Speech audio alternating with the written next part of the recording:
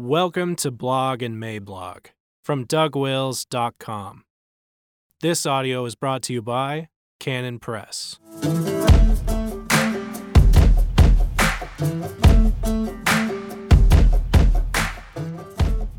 Where Cain got his wife and other issues related to the 2020 election. December 30th, 2019. Introduction. There's a difference between an argument with premises and a conclusion, on the one hand, and an argument with loud voices and no prospect of resolution on the other. Whenever someone is simply committed to their position, facts be damned, it is probably the wisest course of action to save your breath for cooling your porridge. But, unfortunately, the state of public discourse in America today is such that people are doing a number of other things with their porridge, like throwing bowls of it at town hall meetings. As a consequence of this, there's an oft-repeated bit of quote-unquote received wisdom that really needs to be answered, and it needs to be answered before it morphs from received wisdom into an unquestioned presupposition, the sort of thing that everybody knows but which ain't so. And that is the idea that evangelicals have somehow discredited their witness and themselves by helping to elect, quote-unquote, that man, Trump. I've seen this repeated any number of times now, and I wanted to flag it before they start saying the next thing they're going to say about it. And the next thing is where the whole ball game is. But for more on that, you shall have to read on. Come on, I'll make it interesting. I will put in vivid adjectives and everything. Q&A, and sometimes Q and not A. Sometimes arguments are arguments in fact, and other times they are not. Sometimes questions are genuine questions, and other times they are not. And when they are not, one of the things to consider is that they are the opening gambit in a different play entirely. Sometimes someone with a question really wants an answer. Other times, a person with a question just wants to occupy you with that one while he queues up another one. He's not interested in questions for the sake of answers, but is rather using questions the same way riot police use those transparent shields. The questions are being used to ward off answers and not to get at the answers. The questions are just for keeping you on your heels while they run down the clock. In the realm of apologetics, questions like this can be launched at an evangelist in a rapid-fire way. Where did Cain get his wife? Wasn't the Bible written down by men? What about the theory of evolution? And while you are explaining that it was actually not a problem for Cain to marry his sister, you notice that your questioner is not really listening to anything you say because he's busy lining up his fourth and fifth questions. One time I had a dramatic illustration of how pervasive this style of argumentation is when I ran into a situation where the exact opposite happened. The contrast was striking. Many years ago, our neighbors and landlords were a gracious Korean couple, nominally Buddhist. As a result of a number of interesting circumstances, I was invited over to their apartment to tell them about Christianity. When I got there, I was astonished to find that their living room was packed with Koreans, which our neighbors had rounded up for me. I presented the gospel, and we moved into the Q&A, which is where the weirdness started. The questions were not at all unusual. They were standard issue. What was unusual was the response to the answers. A standard question would come, I would then answer it. The Korean response was then to say something like, oh, and then write the answer down in a notebook. In other words, I was a whole lot more accustomed to their questions than I was to their responsiveness. But that is not how it usually goes. Some closed minds are rusted shut. So what could this possibly have to do with the 2020 election? It is actually more about the 2024 election, and I can see by that look on your face that I shall have to explain myself a bit further.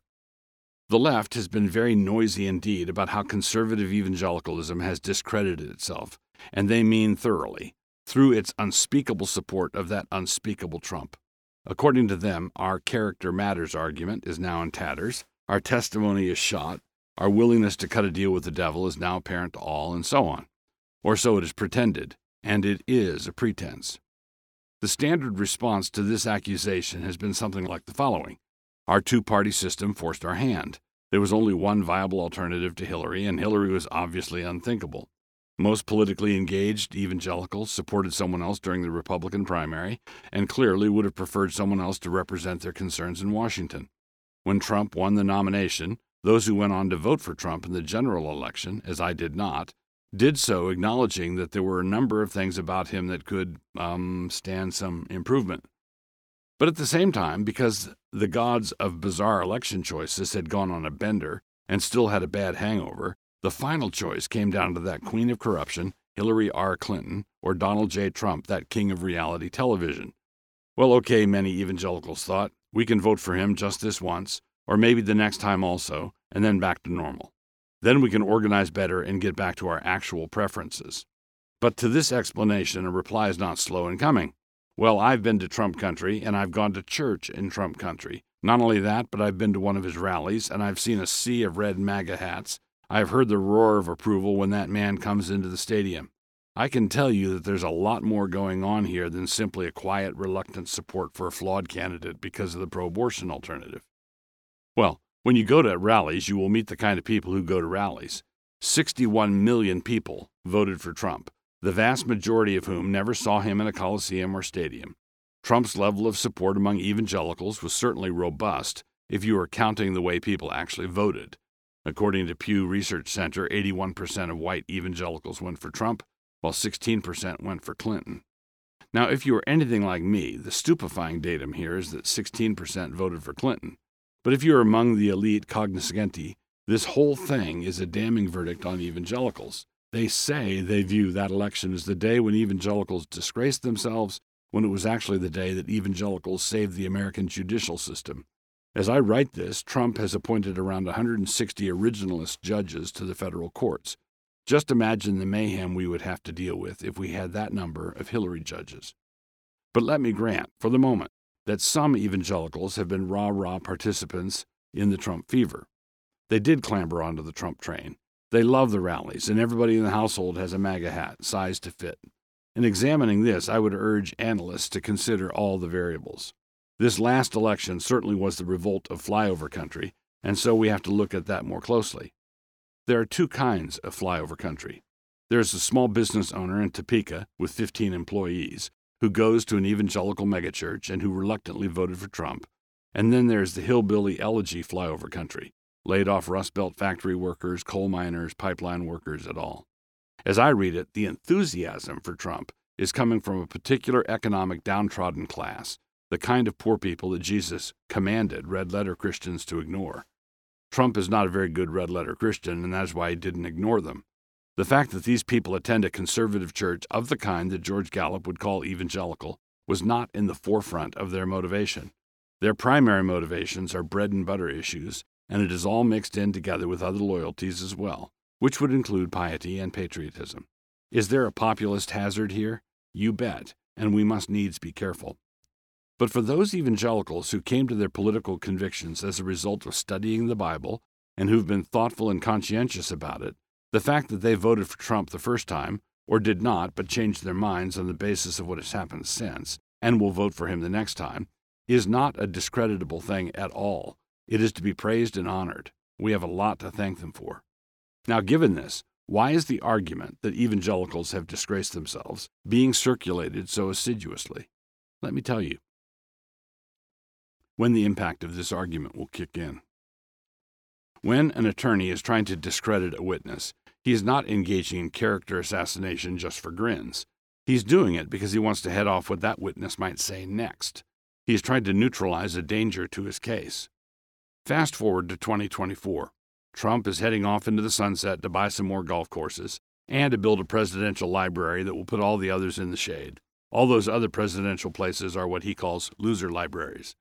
Politically engaged conservative evangelical voters, grateful for what has happened to the courts and yet relieved to be getting back to a more ordinary form of politics, will want to rally around a politically conservative family man.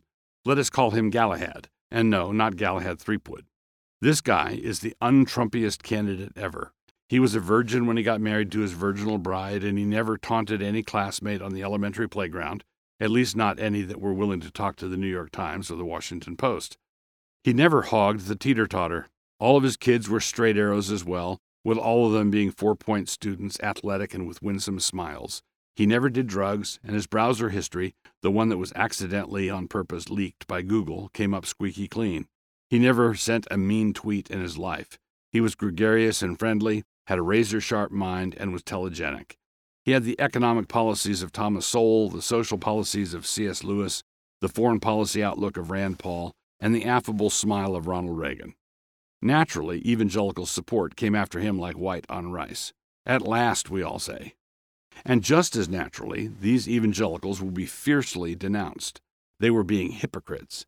They had supported Trump during the dark times when democracy almost died, and so they should be banished from public life. They should be canceled and never allowed to speak into the public square again. And for why? Because they had discredited themselves, as everyone knows. People have been writing about that for years now. Now, it is not quite fair to describe the Trump years as a time when democracy almost died. It was actually the time when democracy told the elites that she has had it with you people, which is actually quite a different thing. If evangelicals were to rally to a hard-right, politically conservative family man who had none of the personal failings of Trump, would the left applaud this?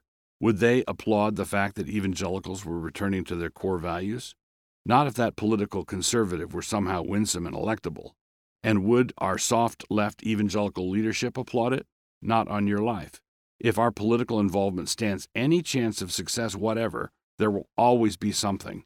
And whether it is outrageous or not, it will always be treated as outrageous. So their next objection is being queued up even while you speak.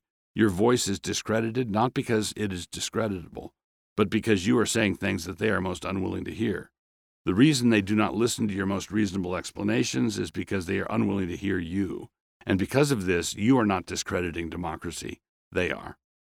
If they were really concerned about the state of your soul because you voted for Trump, then what should they do when they see you the next time around supporting the cleanest conservative you can find?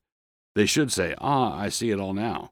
This person only voted for Trump because they felt forced into it. Left to their own preferences, they would naturally seek out the most upright candidate. I understand that now. And will that happen? Why, of course not. The reason this argument is being put into circulation now is because the long-term plan is to discredit the evangelical voice. They want to spike the evangelical guns, not because those guns are hypocritical, but because they are not. They want to discredit that voice for the present, but the long-term plan is to outlaw that voice. Given their premises, why would they not? Why should they let hatred vote? A personal note. As mentioned above, I did not vote for the president in 2016. I did not vote for him because character matters, and because I did not trust him to do what he was promising to do.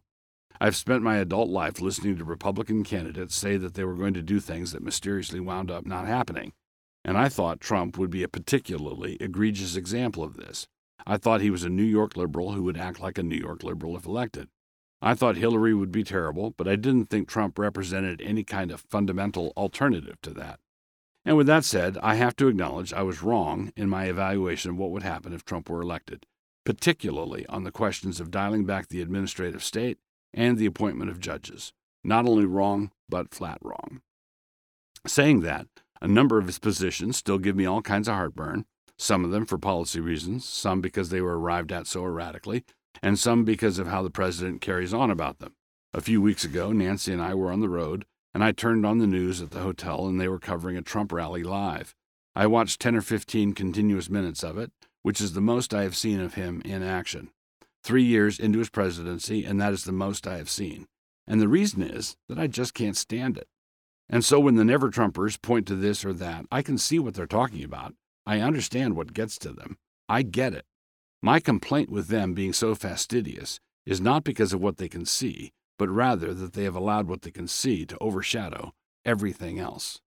And one of the things it must not be allowed to overshadow is the obvious and most salient fact that evangelical voters have not been disqualified from anything. If anything, the great mass of evangelical voters have demonstrated that they actually have a far better set of political instincts than do their leaders, me included.